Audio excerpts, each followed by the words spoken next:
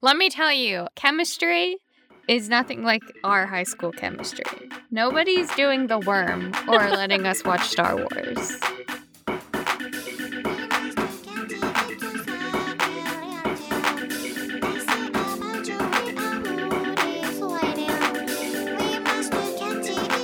Welcome to another episode of My Favorite Feminist. My name is Megan, and I'm here with my co-host, Milena. Hey guys! You're listening to the Tri-Weekly podcast that explores feminist figures in the arts and sciences. I'm an artist located outside of Richmond, Virginia, where I'm recording on traditional Powhatan land. I am your friendly neighborhood Philadelphia science gremlin, recording on traditional Lenape land. Today we're learning about an 18th century Dutch painter who's all about the pussy cats. Pussy cats. And also a 20th century motorcycle riding mechanical engineer. What? Okay. Just throwing that out there. So, for those of you who might have caught last episode, it was kind of depressing. So depressing. Yay for our 50th episode. I don't think we could have gotten it worse except for, dead animals in the mix. It had everything else.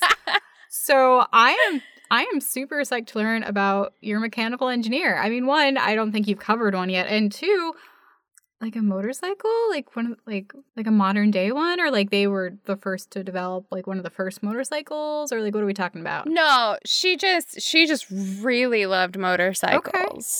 So she was a badass being a scientist and also fixing up and racing motorcycles. All right, well, I'm sold. So who is this mysterious woman? Who is this mysterious woman? Her name is Beatrice Schilling, and she was known as Tilly. I mean, it's hard to be on a motorcycle and sound badass when you roll up as Beatrix. That's true. So, Tilly, she was born March 8th, 1909 in Waterloo, Hampshire, England. Your favorite place. Okay, spoiler, she is born the same year that my person dies. Oh, no! I hope it's after a long life. It is after a long life. Maybe your person is actually the reincarnation of my artist. That would be a really interesting reincarnation. That would be super interesting. Okay, so we're over in England, where I love their murder mysteries. You love them so much. I do. We're going to start this story by saying her dad was a butcher. Okay. As a child, she was fascinating with fixing things. She would use any money she had on tools. Her toy of choice was not a doll, but Meccano, which is a model construction system. Oh, okay, cool. Yeah, it's kind of like kinetics, but with actual metal rods and gears. Mm-hmm. So not what you would expect from, a little girl in England, but whatever. Yeah. By 14, she owned a motorcycle, and also somewhere around that time, she dropped out of secondary school. Okay, and her parents were like, yeah, that's cool, or any info on that? I have no idea. Okay. It just happened. I mean, again, her dad was a butcher, and I don't know what her mom did. I don't even know if she had a mom. I mean, she had a mom, but I don't even know if the mom was in the picture. Yeah. She died young. Yeah. All I know is that she was like, I am not about this life. So she instead took up an apprenticeship under a woman named Margaret Partridge, who I could probably do an entire episode on as well. Mm-hmm.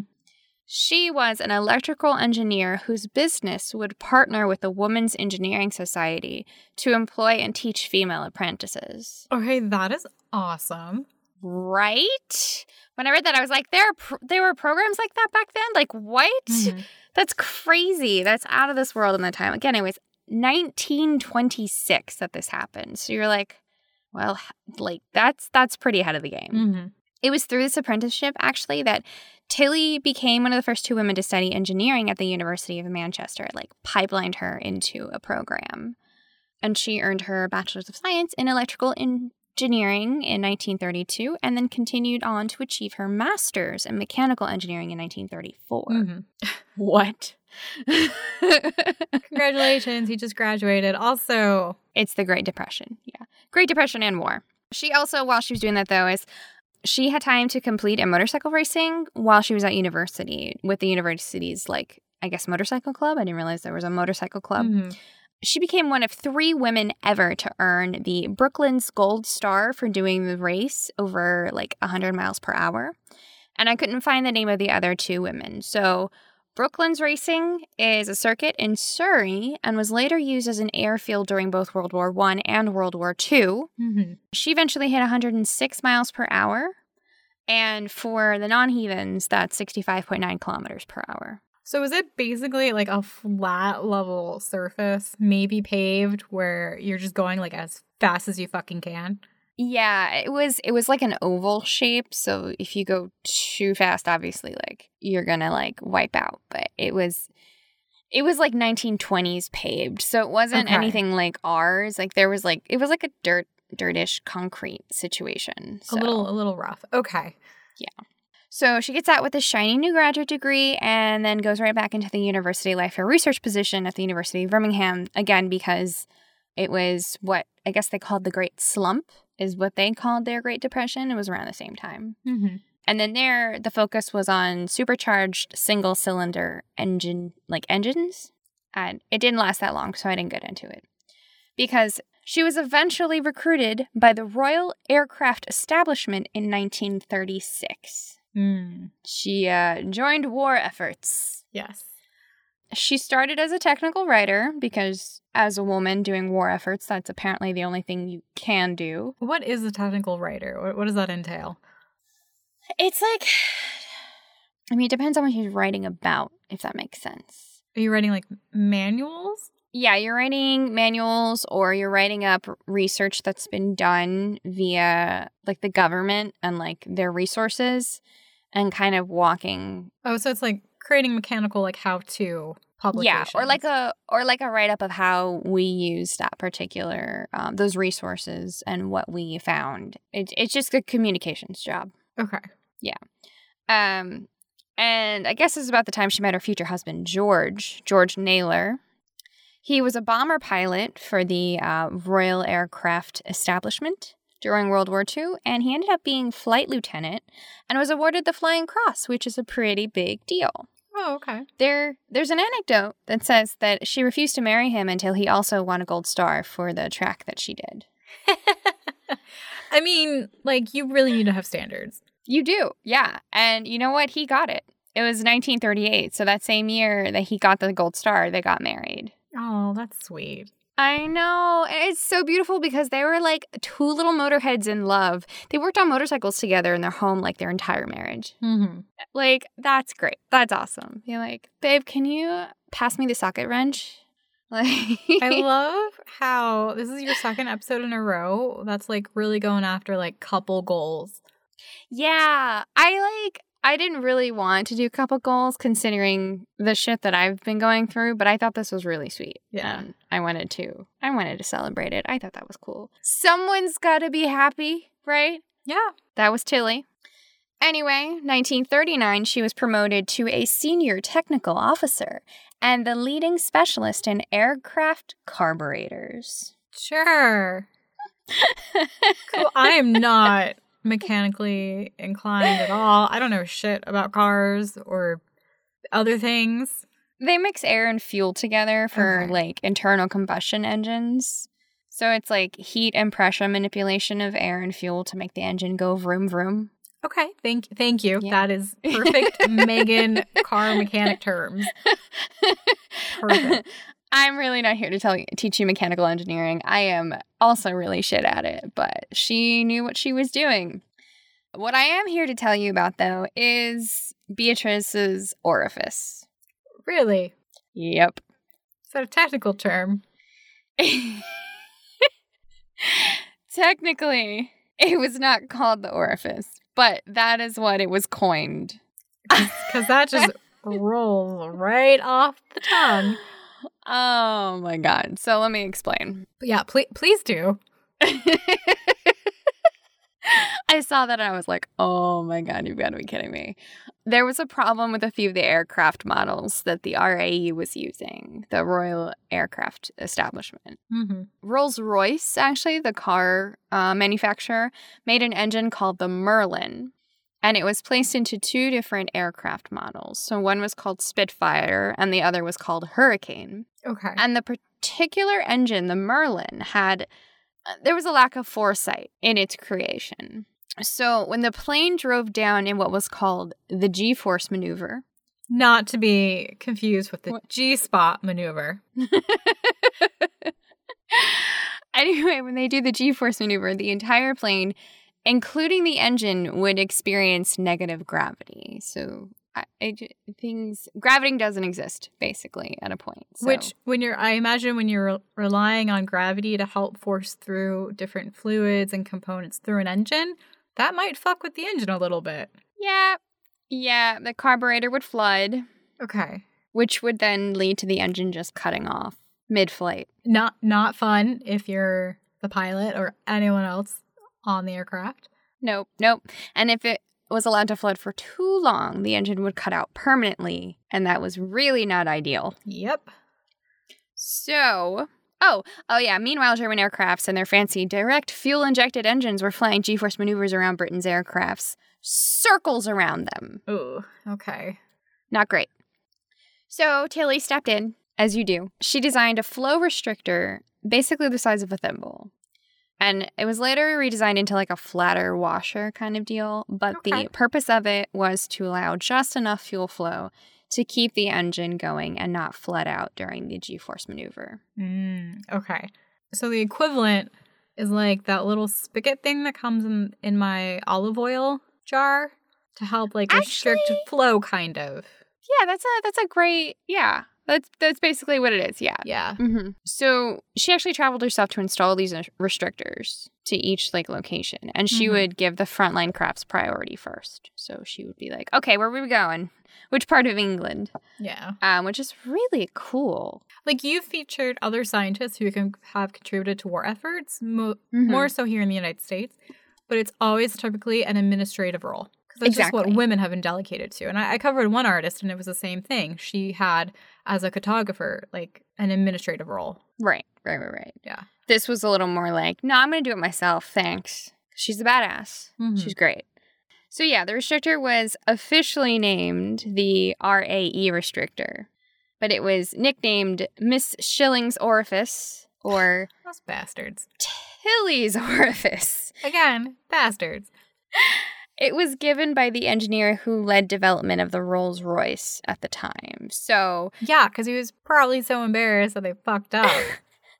Essentially, it was like, here, our product has killed and injured a lot of people, and it's interrupting our war efforts. Can you fix it for us and then allow us to apply a sexually aggressive nickname to it, because we literally can't handle a woman showing up and coming up with a solution that not only saved thousands of lives, but is also considered a contributing factor of our victory in the war. We're not mentally capable of allowing this without belittling your work. So thanks. That's literally all that is. Yep. In a nutshell. Yep. I'm so mad. I'm so mad for her. I imagine she just, like, laughed it off, I guess. Yeah, as she's, like, installing it, someone's like, oh, you know what they call it, har, har, har. And she's like, ha, ha, ha. I'm sorry, asshole. Do you want to die? I don't have to install this for you. You can. Sorry, what did you call it again? What? Oh, yeah, that's what I thought, motherfucker. Okay. It's fucking great. Let me tell you, though, I Googled Beatrice's orifice at work without thinking. Oh, my God. That's some weird... Wait. I imagine, like, weird Victorian porn. Oh, my God.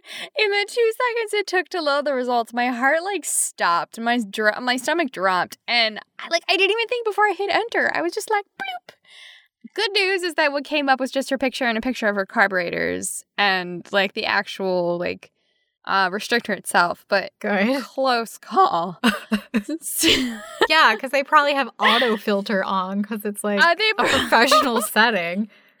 I'm about to go into my own computer and Google Beatrice's orifice and see what goes up. Yeah, that was a close call. It could have been real bad. Yeah, you don't want to get called into, like, HR. Let me explain. I have a podcast. You know what? I feel like if you're crafty enough, though, you might be able to pull it off with anything. It's like if you're a writer and you're like doing like a murder mystery, you're like, okay, well, how would someone poison them? Like, you Google a lot of weird shit when you're a writer. This is true. Yeah. This is very true. Oh my God. But yeah, she won an OBE for her work, Order of British Empire Award in 1947. Mm-hmm. It's kind of like our Purple Heart. Okay, cool. Yeah. And in 1945, the war ended. New technology took over aircraft engines, so her restrictor wasn't really needed anymore. Mm-hmm. She did not become obsolete. She had her hands in everything. So she was working on intermediate ranged missiles, developed better brake mechanisms for runways, supersonic aircraft and rocket propulsion. She was everywhere. Well, yeah, because by the time the war's over, like, what, she's in her late 30s at that point? Yeah, she could do whatever the fuck she wanted. She's still young. And then she might have also worked on the aerodynamics of the sled for the 1968 Olympic British bobsled team. Oh, okay.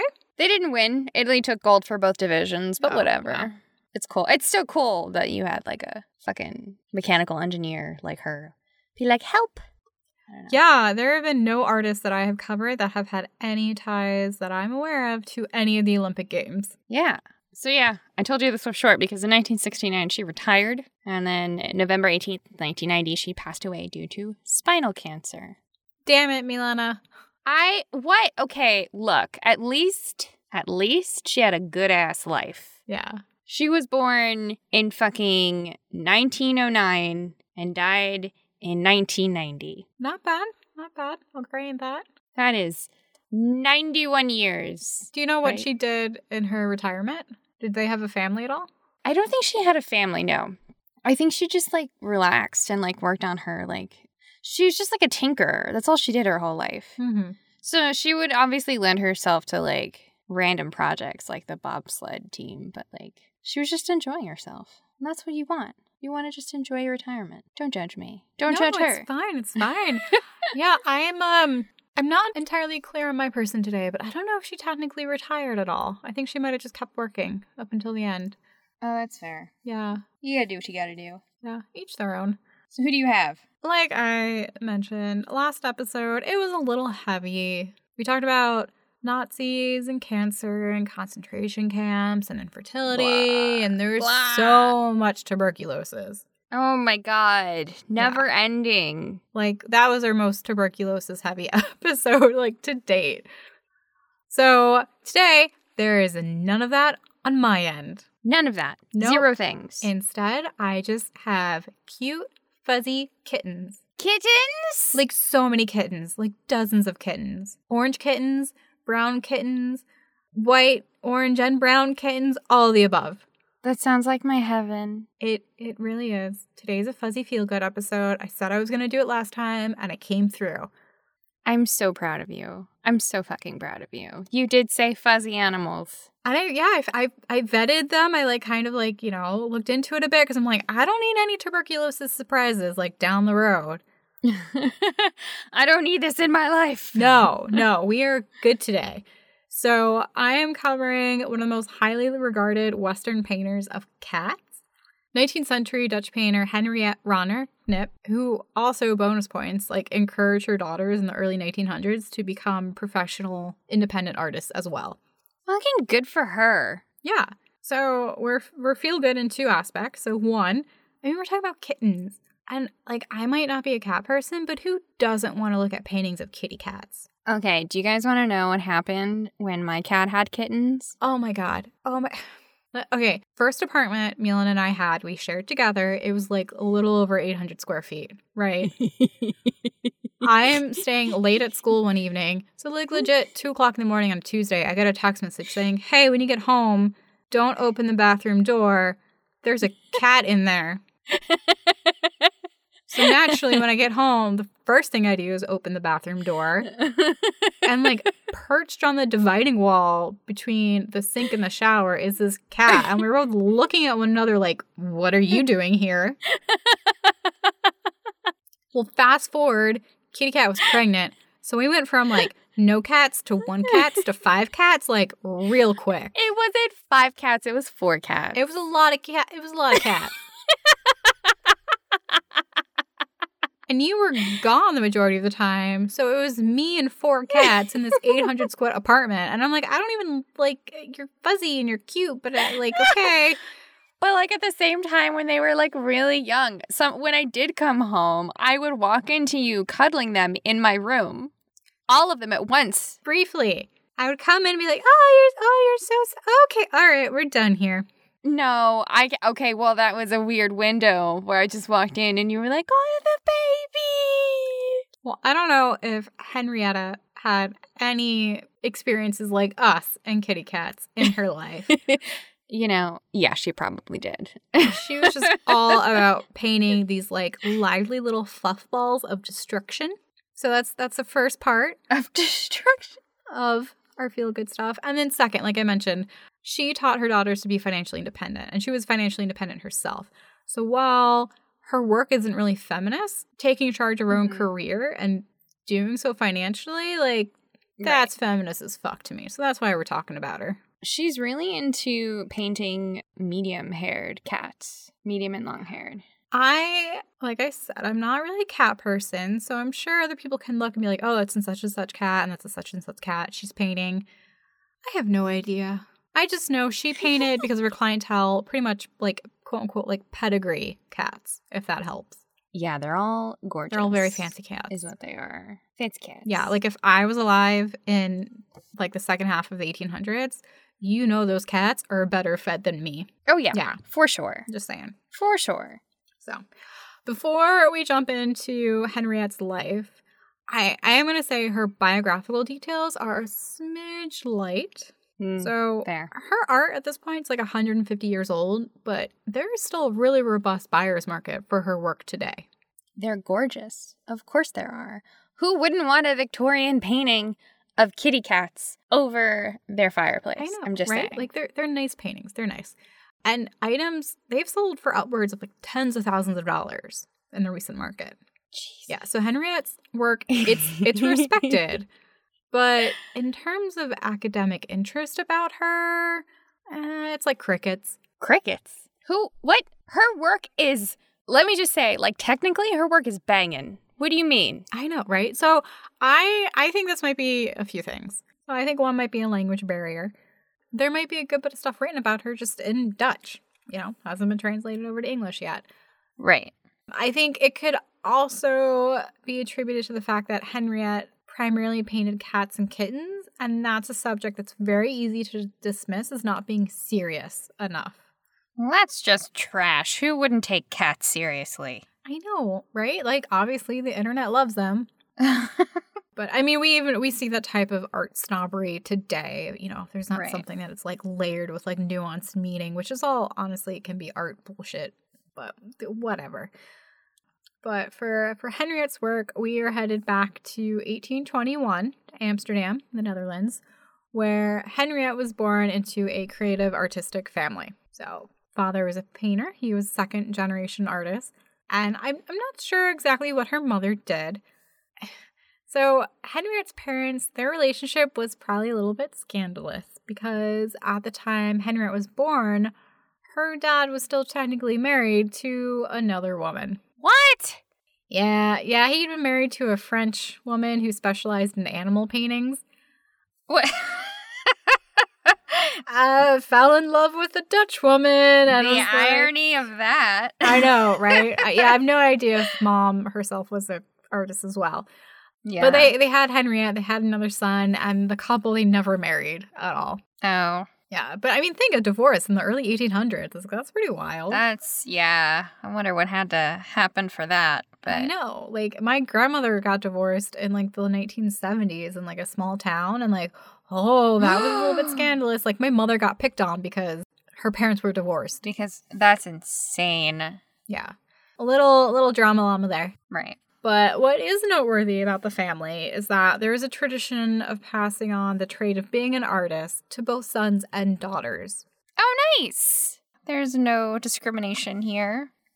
No, because, I mean, often it was very common to just teach the trade to the sons, but Grandpa, he was like, nah, like, you know, I specialize in still lifes and wallpaper designs. Like, I'll teach that to my kids, both his two sons and daughter. Right. And like later on, Henriette's dad like taught her and she passed it on to her own children. And Henriette's aunt, who she's named after, I mean, she was a very accomplished flower painter in her own right.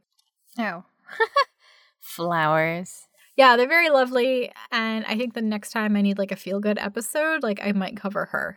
Okay, not bad. Keep her in the back pocket. So with the family being working artists, like I'd wager maybe they were like middle, maybe lower middle class. Mm-hmm. And like economically at this point in the Netherlands, it's doing pretty good.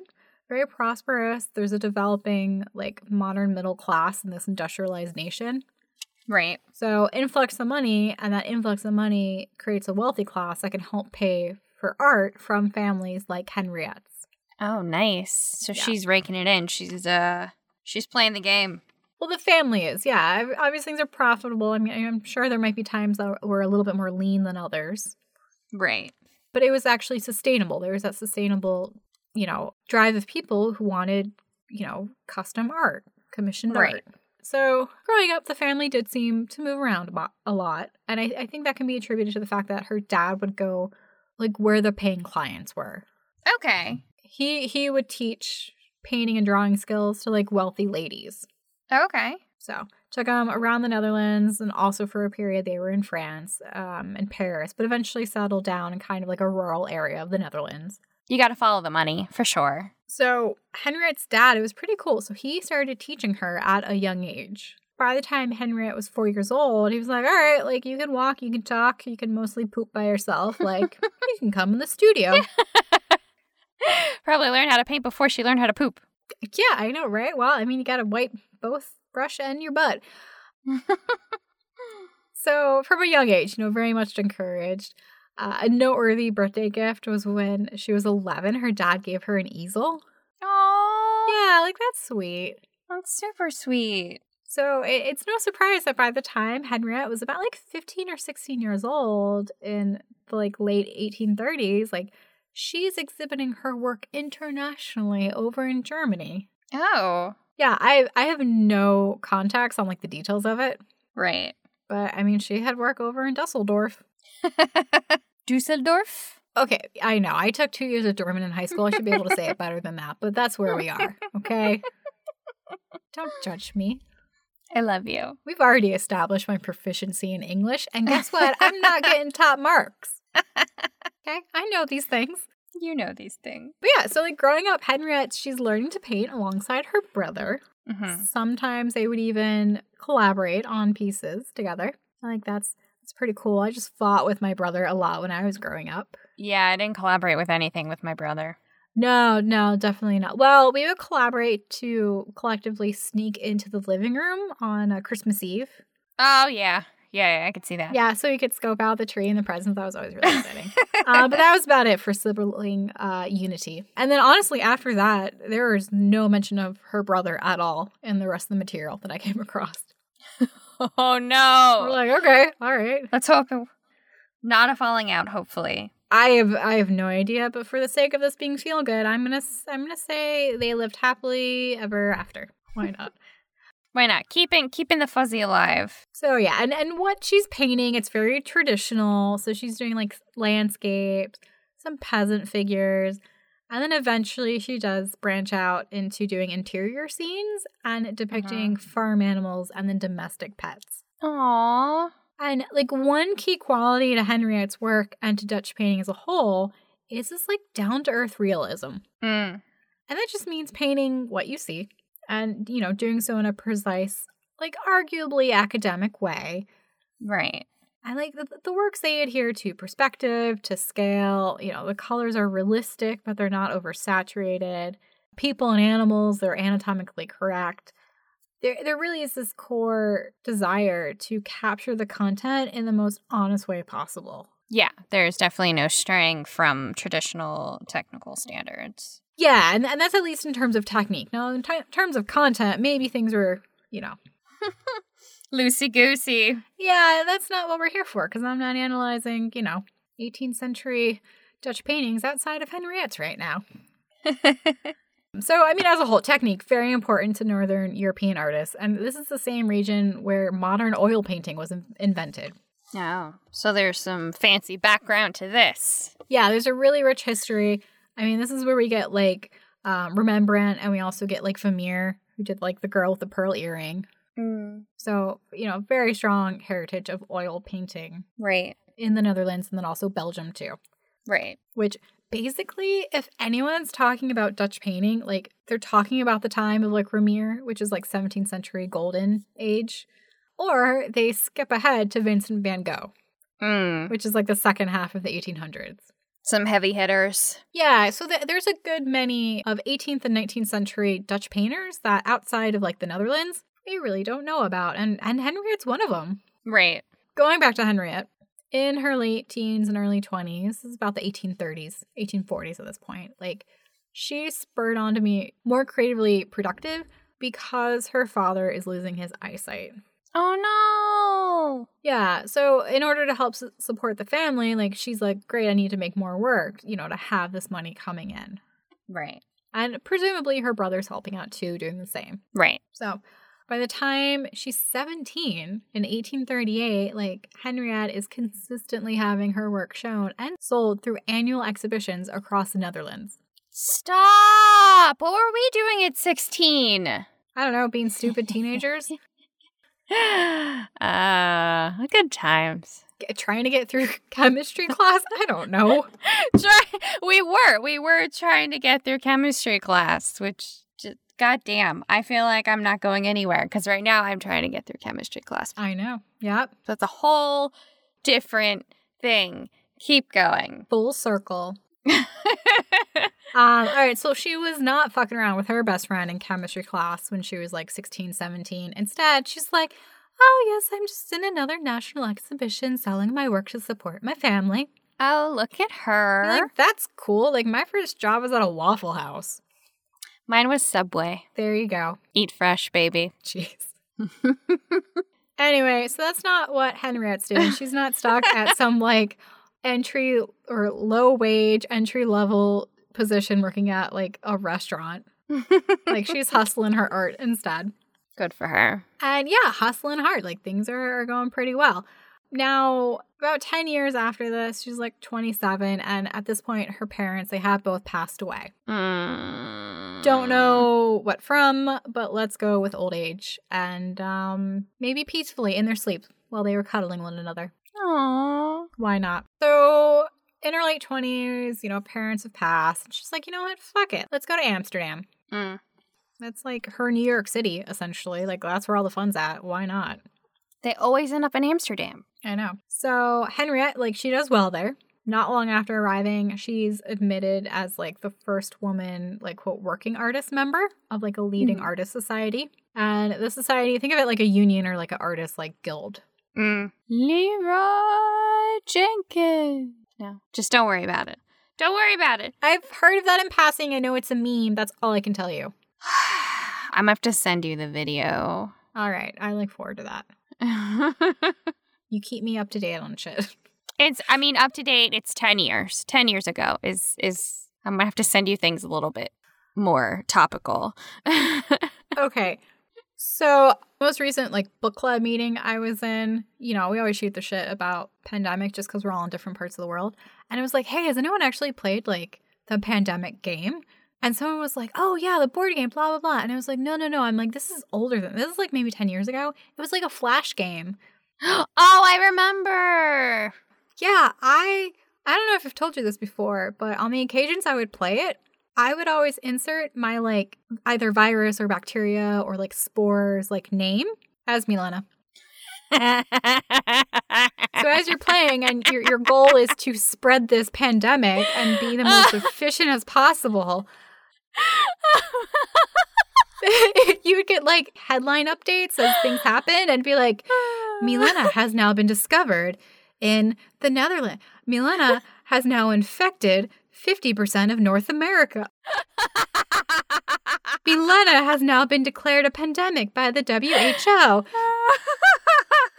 I didn't think I told you that before, but that made me feel old. Oh, that makes me so happy. I was like, no, not the board game. I'm like, the Flash game from ages ago. That totally foreshadowed, like, what happened.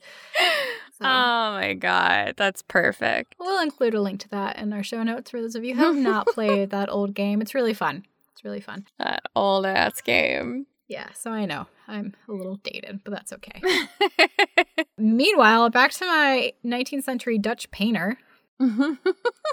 Speaking of dated. Yeah, so she's in Amsterdam. She's doing pretty well. And this is when Henriette starts shifting the content of her artwork. Because, you know, country paintings are like nice and everything, but her buyers, her clients, they're like, that's cool. Can you paint my dogs? Puppies! Yeah, so she's like, shit, okay. Like, you know, companion dogs, hunting dogs, that was really popular. So she's like, sure, cool. I guess this is what I'm painting now. And so that's what she focuses on. It is. It's pretty cool. And like by the time she's 29 in 1850, Henriette, like she gets married. And it's pretty unique because her husband, he's a little bit on the frail side. He becomes her manager. Oh, okay. And she becomes the family head of household. Like she's the breadwinner. Oh, damn. Yeah. So it's her husband who's working for her, and then they have 5 kids together. Oh, nice. So it's not like she's just providing for them as a couple. Like, no, they have a good-sized family. That's insane. It's super insane. And it's only her. Yeah, I don't know if maybe once the kids got, like, old enough, maybe they started, like, helping out, because she trained all of them as painters as well. Yeah. But as a family, at that point, they had all relocated south to Belgium, and they were outside the capital, Brussels. And, like, no surprise, professionally, she's an active member of several of the artist societies. Yeah. And with her husband helping out, like, he's helping to facilitate her having the most studio time possible. She's his boss. Yeah, no, she is. She's totally his boss. Nice. And it's cool because she's cranking out, like, dozens of work, and they're being shown not only nationally, but regularly in Germany, in England, in France, and in the United States. What a fucking life. Like, I mean, she's totally hitting, like, the bougie market. Mm-hmm. You know, like, with the rise of, like, global capitalization because of industrialization, like, there's a really large growing middle class. And that's a really good-sized market that she's able to tap into. Very cool. So she's doing this. And so for about 20 years after her marriage, you know, focusing on dogs. And I don't know if maybe someone asked her to do something different or she's like, I need to do something different. But either way, she's like, I'm doing cats. It's time for cats. Time for cats. Yeah, I don't know what prompted this. Could be a few things. I mean, one, she could just have really liked cats. She had to really like cats. Especially if you're going to, like, observe cats and have cats in your studio and just paint, like, over 200 paintings of cats. Like, you better like them. Yeah, you better. Especially, like, baby cats like that who fuck with everything and destroy everything. They're little balls of chaos. Yeah, that's a good point, because she did lots of kittens. I don't know if maybe she'd be, like, she'd hit up friends or maybe, like, a local, like, animal rescue group and be like, hey, can I, like, borrow your cats? And, like, don't worry, I'll be back with them in, like, 5 hours. Like, that's for you. That's as long as I need to get what I need out of them. Jesus. So, yeah, she most likely liked cats. She might have wanted to change because she'd been painting dogs for pretty much, like, 2 decades. Oh, my God, the smell in her studio. Yeah, I don't know for the dogs if she would go to her clients' homes and, like, sketch. But, like, when she got to the cats. Cats, that's a good point. Maybe she has a really fancy, like, kitty litter box. In the 1800s. Okay, yo, someone, like, must have pimped out, like, 18th or 19th century kitty cat litter box. Like, you know someone was making money off of it. That's true. Yeah, can you imagine, like, a really special, like, ceramic tray one with, like, traditional blue and white, like, porcelain designs on the side and, like, some gold gilding. Googling 18th century cat litter boxes. Like, someone's making that into a luxury object. Yeah, so I don't know what prompted the switch, because really at that point, she was doing dogs. And when she was 57, like, she even had the Queen of Belgium in 1878 reach out and be like, hey, can you paint my lap dogs? Stop. What kind of dogs? Okay, a terrier, which they're adorable. I love them. I have one myself. And then an evil chihuahua. Okay, so 2 little shits. Got it. Okay, subjective. All right. 2 little shits. But the Chihuahua, most likely, yes, evil shit. I'm sorry if you have Chihuahua. That's cool. They shake a lot. The devil's inside them. The devil's just trying to get out. You know what? We all love our animals, so be it. Yeah, so, like, obviously, if she wanted to stick to doing dogs, like, she could have. She has a market for that. But she loved cats too much. Yeah, she switches gears. You know, she starts spending countless hours, like, observing the cats, creating studies of cats and kittens. She even has, like, this glass-fronted enclosure to have in her studio so she can observe the cats, like, playing. Oh, yeah, she was definitely a cat lady. And there was definitely, like, a market for this. And at the time, she was pretty much the only one who was specializing in paintings of cats. You giggle. She made fucking bank. I'm sure she did, but I can only imagine the business card. So, Henriette, she is making bank. Usually I can find an appropriate inflation calculator.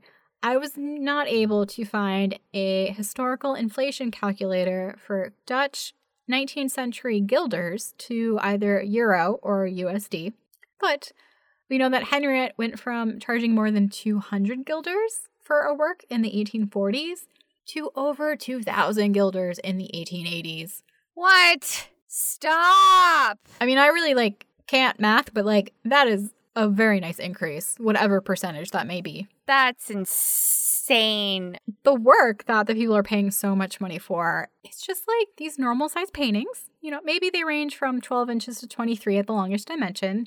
And they're just these, really fluffy, adorable kittens in these upscale interior scenes just doing, stupid, kitten stuff and being cute. Destroying everything. Yes. Oh, my goodness. There's one where there's, the mom cat just, reclining and her kittens are around her, and it looks like she's on, a silk pillow. And behind them, there's, one little devil clawing up the curtain. This is why you don't have curtains when you have cats. Oh my god, you little white fluff ball. Stop it, you bastard. Do you know how expensive those curtains are? Be like, it took me 7 months to get them shipped from China. But so they're very cute. They're very fun. Henriette's working in these light, feathery brushstrokes. Because they're from wealthy families, they're like these pedigree cats. I have no idea if that's true. They just look like a white cat, a brown cat. They look like medium-haired domestic cats. I mean, there's one she did. It's like a Maine Coon cat. So that's like a really fluffy cat. Yeah. Oh, those guys are big. I love them. Also, think about how one got in the Netherlands in the 1800s. They're even, hard to find today here in the United States.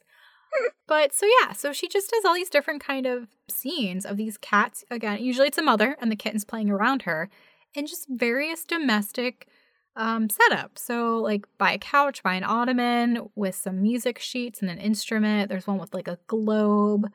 She does singular paintings of cats too. There's a really cute one, and it's a little kitten swatting at an artist's brush. And it's right next to a paint palette. So the title is The Young Artist. Aww. Yeah. So, blah.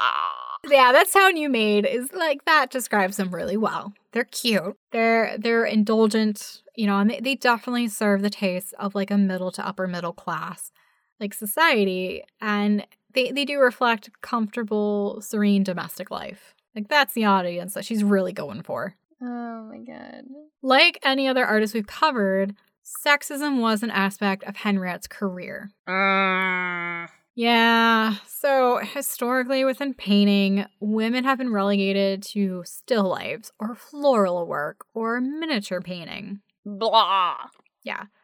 Henriette, she wasn't part of the contemporary schools at the time, which means groups of men banding together as painters and being we're going to create our own art movement. Right. And that exclusionary aspect isn't a surprise because usually these groups of men think they're painting proper art or serious art or i.e. the type of art that's not for women. Some sort of magic boys club. Yeah, it usually is very much a boys club. We still see that today. But whether or not Henriette was interested in any of that, we can speculate on it, but she did go down the expected traditional path of creating feminine, quote, domestic art. And even if that was due to the broader social pressures for her to do so as a woman artist, She played the game and she won. So much money. Yeah. So working professionally for over 60 years, she was able to not only support herself, but her family, and she won numerous awards along the way. Nice. All the accolades she had. She won awards around the world. She was featured in the 1876 Philadelphia World Fair. Get this, Henriette received commendations for her work by not one king, but two. What? The King of the Netherlands, that was when she was 53, and then King of the Belgians was like, wait a minute, I don't want to feel left out. Here, you can have an award too. That's like its own section on her resume. Yeah, I mean, I realize I'm still a little young in my professional practice, but to date, I cannot claim to have any accolades from any royal figures, at all. None. We just gotta get you to Meghan Markle. Wait, she's no longer a part of the family or some shit like that. Never mind. Don't worry about it. Don't worry about it. You don't need the royal family. They're dicks. Come back to me when I'm in my 60s and 70s, and we'll see. I believe it. If anyone can, you can. Yeah, well, we'll do a podcast update. How's that? It's 60 years from now. Where are they now? So, King of the Netherlands, King of Belgians, loving her shit. Henriette and her kittens, they were really hot shit.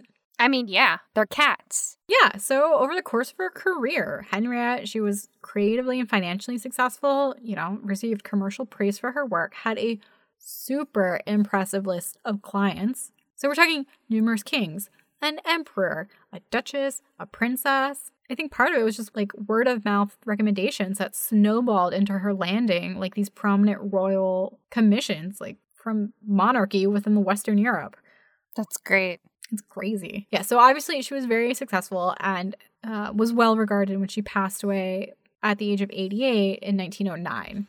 Oh, man. Which, after everything you've learned about her, it would be pretty wild if she was reincarnated to your mechanical engineer. Oh, God. Yeah, I don't know if those two... Are they kindred spirits? We go from, Victorian cat lady to, a motorcycle award winner. Totally different side of the coin. That's fucking great.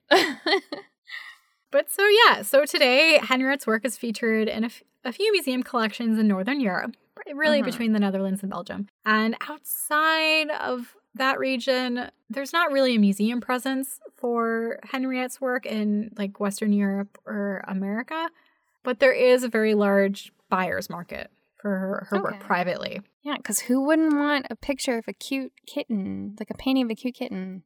I would want 6. People wanted 6 back in the 1870s, and fast forward almost 150 years, and people still want that. Still want 6, baby. It really is timeless.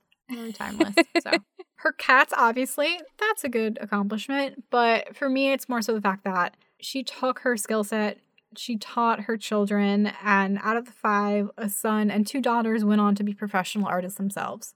That's amazing. Even though the content of Henriette's work isn't feminist, how she pursued her career and developed her work and the financial implications of it, that is really feminist. And that's why we're talking about 19th century Dutch animal painter, Henriette Ronner Knip. Nice. That's what I got for you today. That's so cool. There's no crimes against humanity, no political upheaval, no life-threatening illnesses.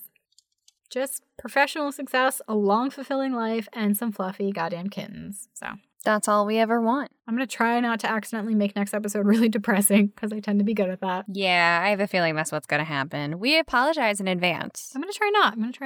So that's what I got for you guys today. As always, if you've made it this far, we definitely appreciate it. So, Mila, if people want to go see pictures of these pussycats or of your scientist's orifice, where can they go to see more?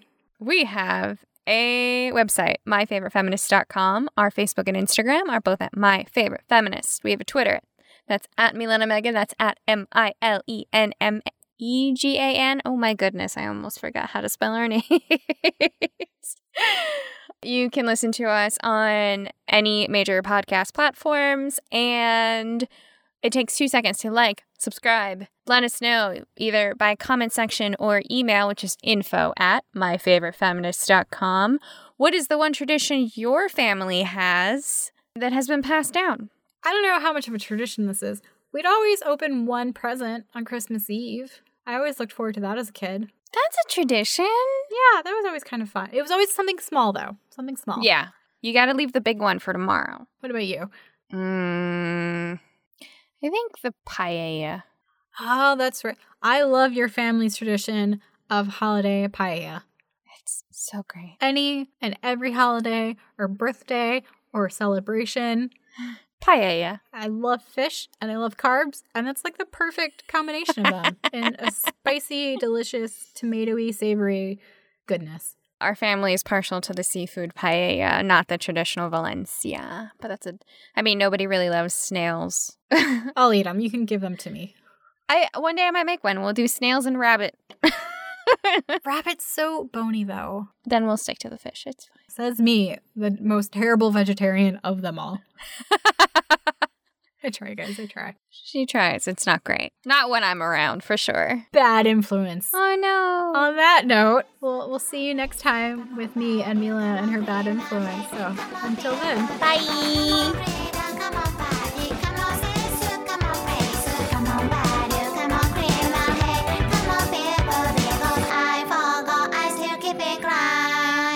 yeah, didn't you have to take chemistry when you were doing, I don't know, any one of your other college degrees? I tried chemistry, but that was like a dark point of my life.